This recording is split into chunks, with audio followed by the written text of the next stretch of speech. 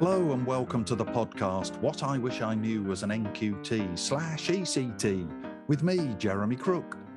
This is a show where my guests and I will share with you our thoughts and experiences of what life can be like for a new teacher.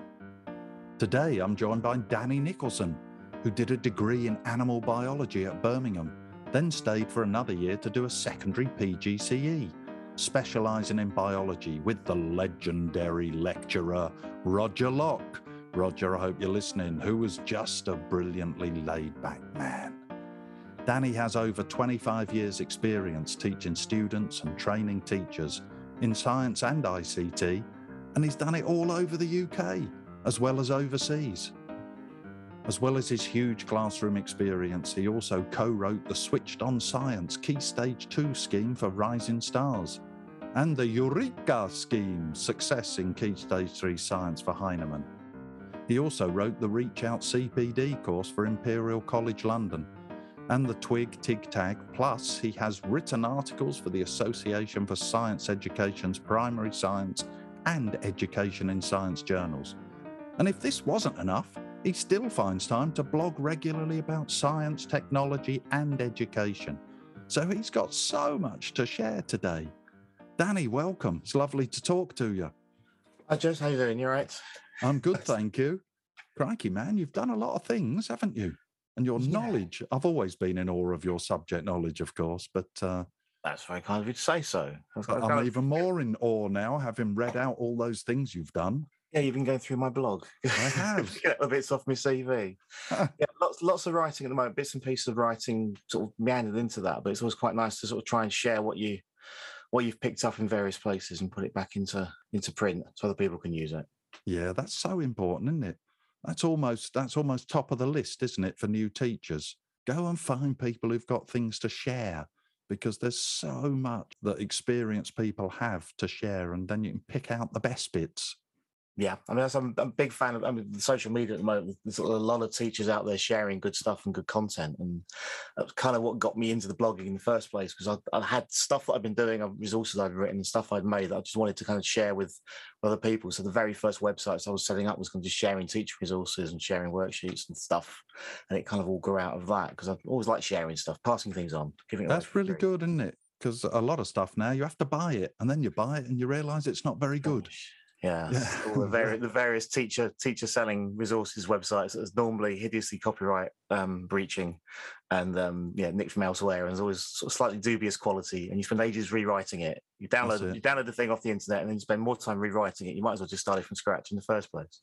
Absolutely. So, folks, I'm going to put on the blog for this podcast all of Danny's various links, and so you can get in touch and read his stuff, and it's all good. I can verify it. At least in my opinion, it's all very good, because he teaches me a lot, and I think I know quite a lot, so that's great. So what about teaching then, Danny? How'd you get into it? Were you a passionate teacher from the start? I did a biology degree, you see, and I didn't end up teaching when I first left. And I did kind of meander into teaching. The original plan was to be a vet. That was my big plan. Was I liked science, and it was my work experience in year 11 was in a vet, and I loved that, but I couldn't quite get the grades to do veterinary schools. I'll do biology degree, and that'll get me kind of some of the points into then trying to do a vet school after that. And after 2 years at uni, I thought, I can't do this for a long time. All the study, another 5 years on top of this. So I was looking around for things to. Teaching was always a thing that maybe sort of was interesting. I do like the sound of my own voice, so I applied and looked into it. The more I looked into it, the more I thought, actually that's the kind of thing I can do. Share my knowledge, and the course at Birmingham looked quite interesting, so I applied for that, and then got offered the place. And from there, you think, well, I've kind of got this now as my backup plan, and then the more you sort of spent time researching it, that then became the main plan. So nothing else really then went with it. So by the time I'd got my options sort of, and that was sort of in place, that was where I went for a bit. And so we did sort of things on the course where you were sort of introducing to new students and doing sixth form days, and that sort of helped me sort of know, actually I can stand up in front of a group of people and talk, and I knew that kind of thing I could do. So yeah, the more I researched into it, the more it looked like a viable way to go with biology, but not going into the sort of the full science thing, sort of PhDs and stuff like that was yeah. So I started teaching, and sort of then that was it. Off I went. And you were hooked. And that's the interesting thing, isn't it? I'm not sure, because lots of people go into teaching almost as a second choice, or almost as, I don't know quite what else to do, but I've got this passion for aspects of knowledge. I actually like talking to young people and sharing and helping them and supporting them, and they end up in teaching. So why do you think it is? And I haven't got an answer to this myself, but why do you think it is that people don't think, I want to be a teacher? Yeah, I mean, I think there are some people who do. I mean, from an early age, they sort of really that's the thing they want to do. Yeah, I think a lot of people, as we're finding with the COVID thing, a lot of people have gone into teacher training or to apply to be a teacher because they realise their jobs aren't quite so secure, and so seeing the uptake in people applying over the last 2 years, which has dipped again now as people are going back to work normally. But I think people were kind of looking at their career, take some chance to take stock and think, well, my job is I always knew I didn't want to do an office job. I'd sort of done bits and pieces, and I've done my time sitting on a till and pushing trolleys when I was a student. That was all fun. I didn't mind doing that, but yeah, I knew I didn't want to just sit in an office. Is why the vet kind of appealed, because that was always really different. Yeah. And the thing with teaching is it's not an office job, although there's aspects of it. It's a very varied job. You've got lots of different things. So I think if people sort of realise, they might go into work first and realise actually that's not quite for me. I could be doing something slightly different. And teaching is an incredibly varied job where you're doing so many different things, often at the same time. Of course. But yeah, it's definitely, you don't get bored being a teacher. I think it's certainly that kind of job. No, that's what happened to me, because I've said this a number of times on this podcast, but I became a computer programmer and absolutely hated every second of it, because you were largely sitting at a desk, coding and solving problems and blah, blah, blah. And I thought, what am I doing? I'm spending my life. Am I going to sit for another 50 years sitting at a desk? This is going to kill me. And what you say, you do have a desk in schools sometimes. I got rid of my desk quite soon because I had a little coffee table and a comfy chair, because I realised all I did with my desk was pile it up with stuff. Like you say, it's so varied. There's so many things. There's so many mental challenges as well, which is something I really liked. So talking of challenges, I know you went into secondary after your degree, and that's quite interesting, isn't it? Teaching teenagers. Yeah, especially when you're only little like me as well. So by the time they get to about year 9, they're taller than you. So trying to sort of shout at kids that are a little bit bigger than you.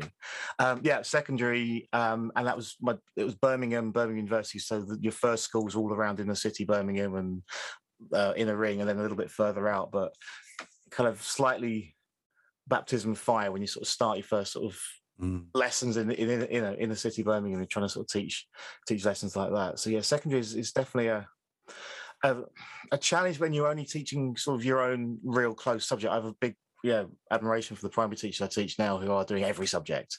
I pop up and do the science, and they go away and their heads full of English and maths and geography and history and every other thing, which I just don't think I can even touch any of those subjects. They have this massive sort of thing they've got to teach.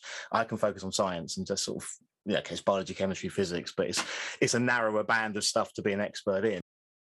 What's the biggest problem you've ever had with a big kid? My worst memory was the lesson where the student came in drunk. No. And I kind of missed it. This was probably my first or second. I think it was my first year or my second year of teaching. It was pretty early in. He came in, walked in fine, head on the bench at the back. I thought, I'll ignore him for a little bit. I won't push it just yet. I'll go over in a minute once I start the lesson off and see what's wrong with him. And these were the old science labs, the big long benches. That's it. I remember them well. Yep, sinks every so often. Yeah. These sinks have been disconnected. They weren't working, just had cardboard wooden covers on top. And about 10 minutes into the lesson, he lifted up the cover, threw up in the... No! Because that's the lesson stuff anyway, because everyone's going, oh. And then he staggers off, heads out the door, said something, I don't know what it was, and off he went. So I sent my TA to go and find him, and he'd collapsed in the toilets. Oh, no. And was ambulance and off to hospital to be stomach pumped. So he had and his mate comes up and says, I don't quite know what happened. So we only had about this much scotch. He'd been around his mate's house at lunchtime and had a whiskey cabinet. And he was back in school the next day, absolutely fine. That's a relief. At least have a hangover. So the lesson where you have sort of 22 walk in or 30 walk in and one stretch it out is never the best. It's not. Lesson. That's a great story, though, isn't it? Still sticks there. That was. Can you remember what you were teaching? It wasn't digestion. It wasn't digestion. No, I have no idea what we were teaching. It was year 10 or year 11. I used to have them for double on a Wednesday. It might have been year 10 because I remember having fears of having them for double year 11, double year 10 on a Wednesday afternoon. And by the end of the year, I thought, that's it, I've got rid of them now. Next year we can change. I got them again for double year 11 on a Friday afternoon, which is just even worse. So, yeah, that's the joys of secondary. No, it is. People I've spoken to have told of so many unique things that have happened to them, of course, but largely primary. But so in secondary, you get, like visits are a bit more interesting, perhaps, because you go to places where you wouldn't be able to take 7-year-olds. Have you got anything like that? I taught same school, GMVQ science I taught, and we encouraged them to do their own things. And so they picked where it was to go. They wanted to do to line the topic we're doing about bacteria, and I can't remember exactly what the topic was now, but they wanted to go to Brighton sewers. We're down in Kent, and they were digging up Brighton sewers at the time. So they were organising trips down by sort of, the entrance was by the pier. So there's about 7 or 8 of them. We went down this manhole cover, do the tour, and then sort of reappeared suddenly up a ladder, and a manhole cover would pop out, and we were in the middle of the high street in Brighton, all the people looking at us as these 8 or 9 reprobates in the fluorescent jacket and a hard hat just appeared out of this manhole, and off we went again. So that was kind of fun. And they're all looking around, looking for the TV cameras. All looking for the cameras. What's going on here? But this was a trip down Brighton sewers. That was good fun. Sounds amazing. Now, I know you're a big IT man, aren't you? You're a big IT man. A big IT. You know so much. And that's crazy, isn't it, at the moment, the way things move so fast in IT? It's hard keeping up. I mean, I'm suddenly finding now, almost keeping out of touch with some of the new stuff that's coming out. It's the new websites that are coming in. How do schools keep up? I remember as a head teacher always struggling, thinking, we've bought these laptops. Is that the right thing to do? Is laptops in classrooms better than computer suites, better than this, better than that, better? And I could never find the definitive answer because everything moves so fast. No, and I'm still struggling with that. I mean, I when I did my master's, one of the things I looked into was what stopped people using technology and the various things that go wrong. There's a lot of, the laptops do have a lot of sticking issues. It's at the time to boot up, and often the batteries aren't charged and stuff like that. And iPads was kind of seen as a good solution because they can push a button, on they come. You can use them for a couple of minutes, 10 minutes, and put them away again. So it didn't become the whole lesson being, we must go to the ICT suite, we must get the laptop trolley in. But even there, sometimes now, I mean, once you've bought them, there's a massive expense to get the iPads. And 3 or 4 years in, they start struggling. And people don't often factor in the fact you need to sort of, what's your strategy to renew them? What's your strategy to get new ones in? Because the iOS starts getting out of date. Half the apps you used suddenly don't work. That's it. Or they've discontinued them, they don't work on the new iOS, or suddenly now you've got to pay for them. So you've got them free last year, but now it's a paid app.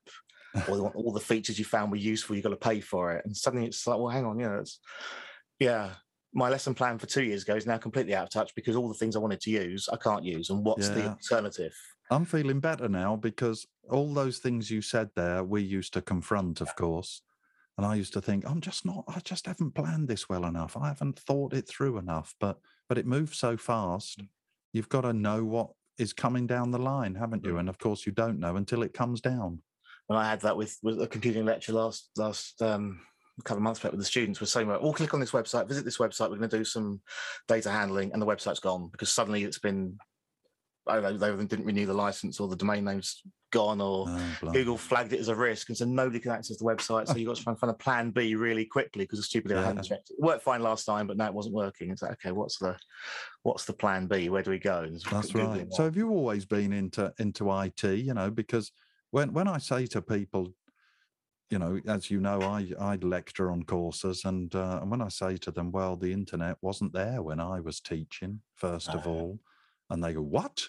And you go, well, I'm old, and the internet's pretty modern, really. What were you into the internet right from the off? So this would have been sort of, again, 95, 96.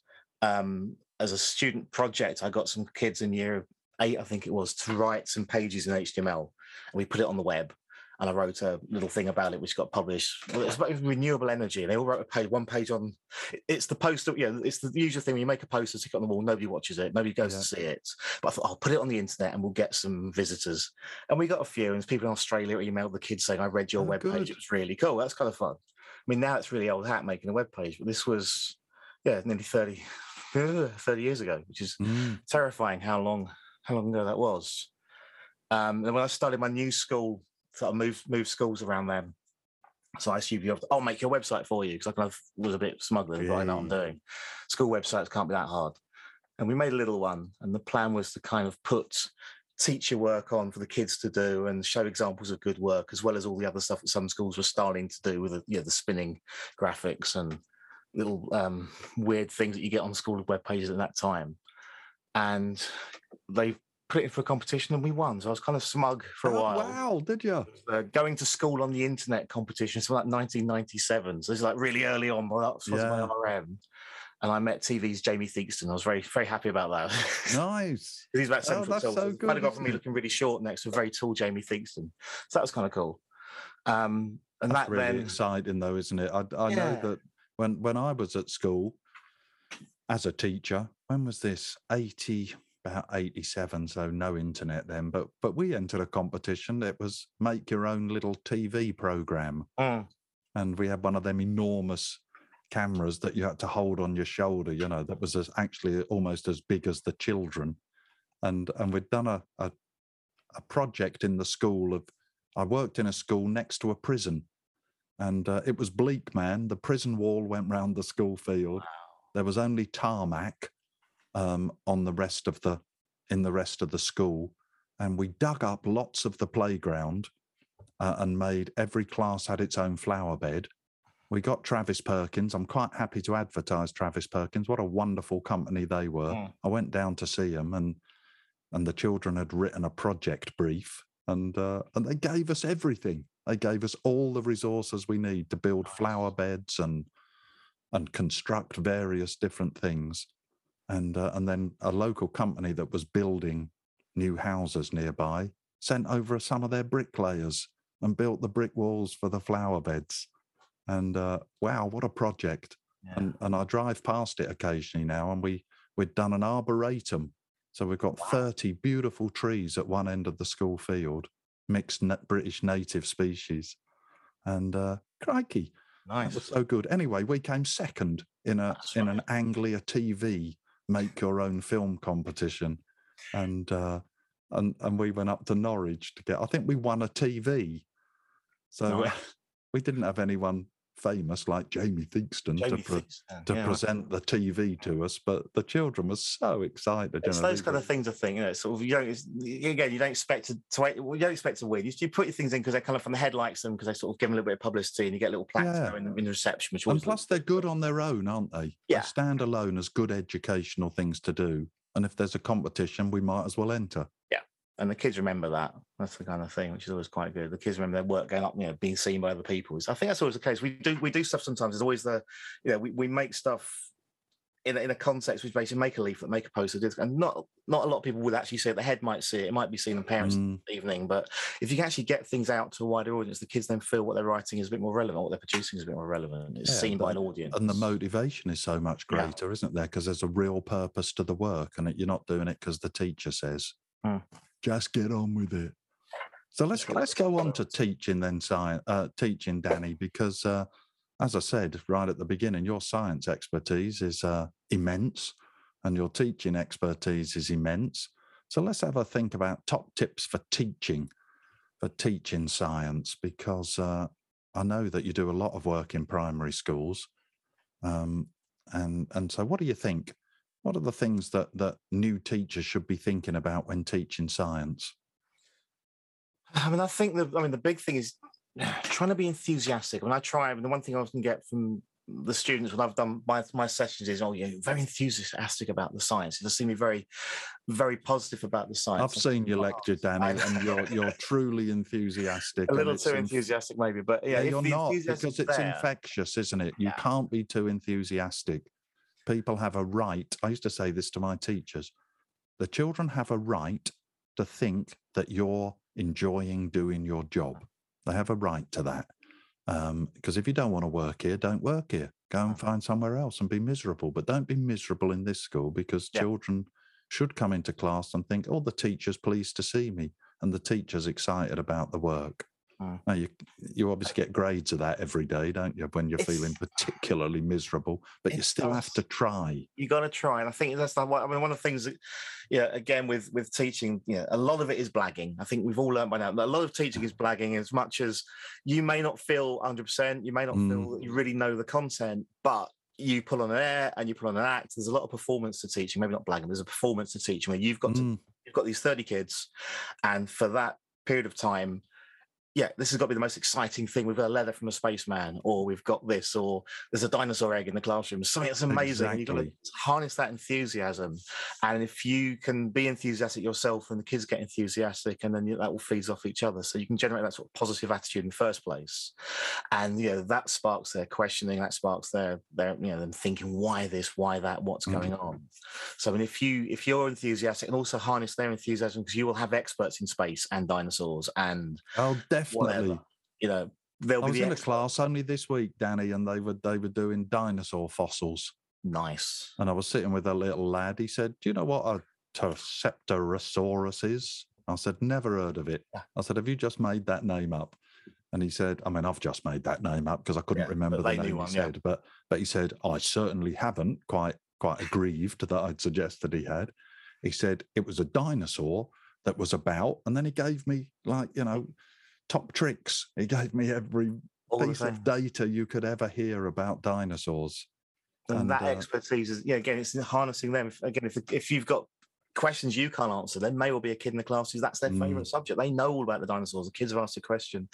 Don't try and blag an answer. Oh yeah, but it's blah blah blah blah blah. If that's clearly wrong, but you don't be afraid to say that's a really good question. I don't know. As a teacher, I don't know. We had it come up in the lecture the other day. What do we do? Well, I don't know. That's a really good question. Can somebody find out for me? Anybody know the answer? Let's Google it, or let's write it on a post-it note and stick it on the wall. And later on, we'll come back to these questions. And we'll try and answer them. But that's when you don't blag. You just say, okay, fine, brilliant. I don't know. You've stumped me. We don't know. Because they're always going to ask you, aren't they? Absolutely. And they're going to ask you some questions that no one on earth knows the answer to. There'll be people who can give you a very detailed prediction about, someone says to me, when's the sun going to disappear? When's it going to finally burn out? And you say, well, all the experts say this, but does anyone know the exact date, time, second? No one knows. So I said, there's loads of questions where no one knows the answer, but there'll be an expert somewhere who can give you a reasonable answer. Yeah, and I think it's letting the children know, again, science doesn't know we know a lot of stuff, science, but there's loads of stuff we don't know, and as more evidence comes in, we change. So as more evidence comes in, we change our opinion of something because we thought this once, but now we think this, and it's kind of what we thought has changed over the years. And scientists think this, but we're still guessing. We're not sure. I mean, the black hole picture the other day was fabulous. We've got this black hole in the centre of the Milky Way, and now we've got a photograph of it. And stuff. That's amazing. And I'm just mind blown already. Again, now you've reminded me of that. Trying to understand just where we sit in that whole galaxy universe type idea. Yeah, it's truly mind blowing. So that's great. You've given us two things there. Total enthusiasm. Love that one because that's so important. And be willing not to know, but make sure you guide children to find out as much as we can find out. What else have you got for us in the things you have to do as a science teacher? I mean, the other thing it says flipping that around to trying to get the students thinking and talking. So big questions or big what ifs to start a lesson off with, or maybe halfway through, just to get them talking with each other. Either they can pair up and talk and then share the rest of the class or whatever. So websites like Explorify and the Primary Science Teacher Trust has some good stuff. I think they call it Big Ideas Time, where they have sort of a big question. We did one with the students the other day about, what if we were green and could photosynthesize? What if humans could photosynthesize? What would be the positives of that? What would be the minuses of that? And what would be the kind of interesting things? This sort of PMI type question. We come up with things like you wouldn't need to buy food and we could sit out in the sunshine, but would we have to be naked?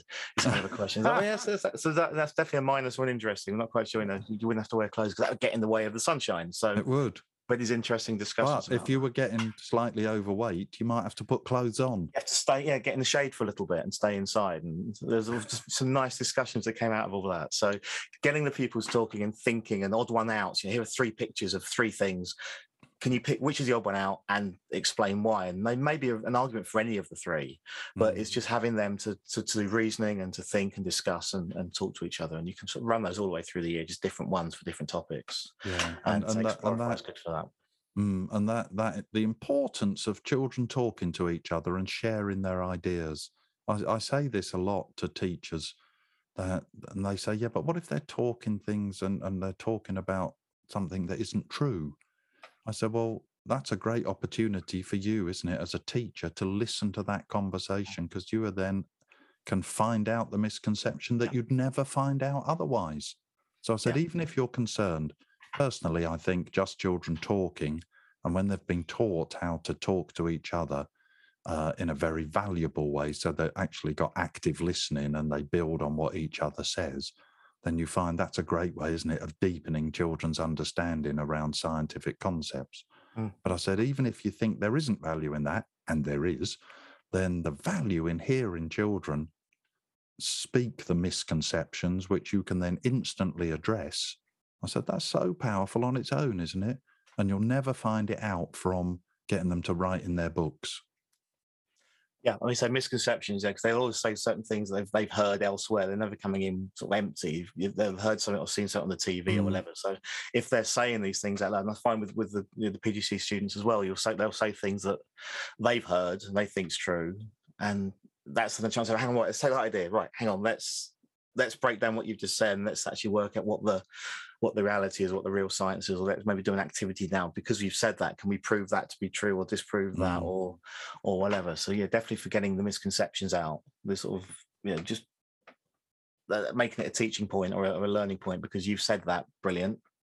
Let's look at that and in a bit more detail. And is that really true or not? And we've had a few. I'm trying to think of a concrete example right now, and I can't. But there's a few that we've had recently. We think, yeah, you've said that. Okay, fine. Let's just chat about teasing out what is actually true is so important, isn't it? Because and like we've already said, in science sometimes we only know truth to a certain extent because no one really knows what's happening, but teasing out what is true.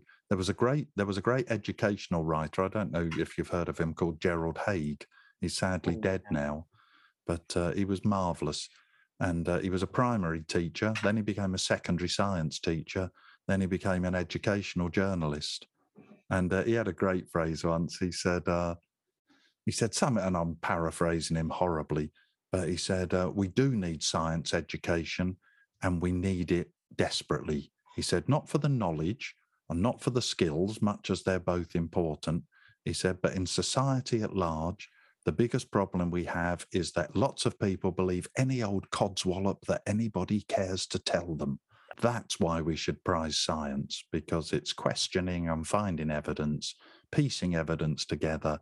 And then when we've got the evidence, we can then start to form an idea about what's true and what's not. Crikey, we've never needed that more than now, have we? I mean, this is the thing where, it always should be about asking why and asking prove it. I mean, the two things scientists should be thinking. If you see something on the telly or see something in the newspaper, that's interesting. Why is that? And if it doesn't quite ring true, that you delve into a bit more and find out if it's correct or not. And also just prove it. I've said this, great, brilliant, prove it. Where's the evidence for that? Because you can say, I've asked 10 people, they've all told me X, so therefore this must be true. Is that statement really true? And, in the era of fake news and the misinformation you're going to get on social media, and we've got the anti-vax stuff and all the other things that have been going on, and the COVID denialists and so on. You've got to try and work out what's true and what's not. And often on telly, we have a problem where we give two ideas equal weight. We say, well, here's 10,000 scientists think X, and Jeff's had an idea in his shed. So let's get one scientist and Jeff on and have a heated debate about flat Earth or whatever. It's nonsense, isn't it? It's nonsense. But the weight of this is over here. Yeah, it's not news, it's for TV. That's right. So I think the answers speak for themselves. And they have they sort of 50-50 debate, and you then believe that both ideas are equally valid. And it's kind of hard to fight. I mean, I used to love the TV show Mythbusters, because they used to do the kind of put these things to the test. They literally take things from a film or take things. And so let's actually do a scientific approach to this. Can you take candy from a baby? What happens if you put a bull in a china shop? Can you make a lead balloon? And they try these things out and break it right down and see if it was actually possible to even do it or not. And I used to love that sort of proper scientific approach to all these sort of stupid sayings or stupid things you see in a film. So is that really possible? And let's break it down. And that should be really quite cool. Yeah, and that's the attitude we need, isn't it? As science teachers, just to say, is it true? We're told it is. Is it? Just like you said, if we were green and could photosynthesize, would that be good, bad, or indifferent?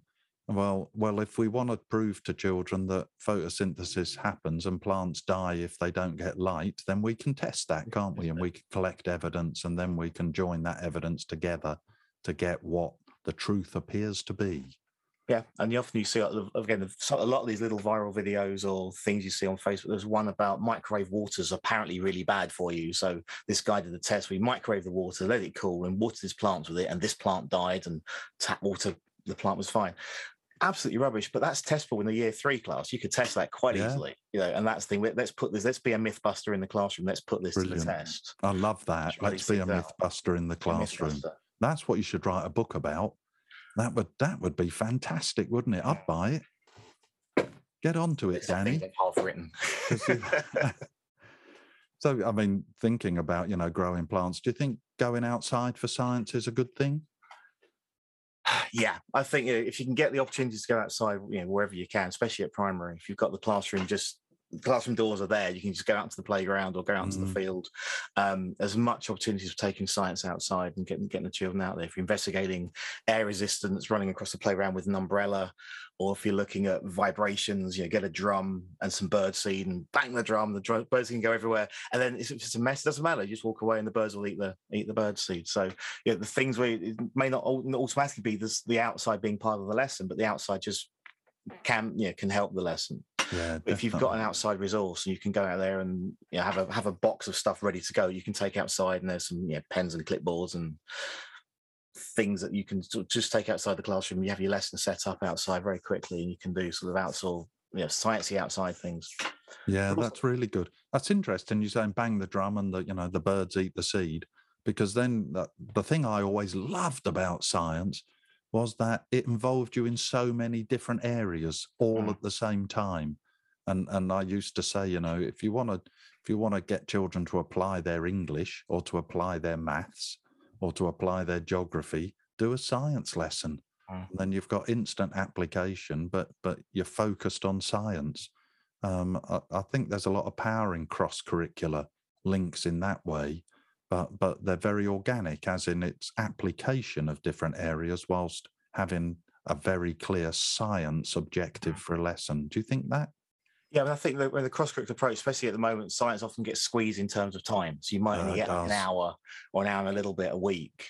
So if the science can generate some stuff that then can lead into maths, so you're still doing the science activity, now it's part of the maths time, or it's part of the literacy time where you've done an experiment and now you're writing some stuff up, or you're using some computing time to create something to show what you found out in science. If we can sort of be a little bit more cross-curricular, you can sort of take the science concept and run it into other things. Or if you've got a topic, we kind of often move away from topics, but topics can still be a kind of thing where the overarching theme is this, and we can bring the science in to make it relevant to the Romans or the Victorians or whatever you're doing. And let's look at some Victorian scientists or some Roman ideas. You can get cross-curricular. I think it's definitely when time is definitely squeezing and being squeezed in schools. If you can have a cross-curricular approach, it certainly makes things true.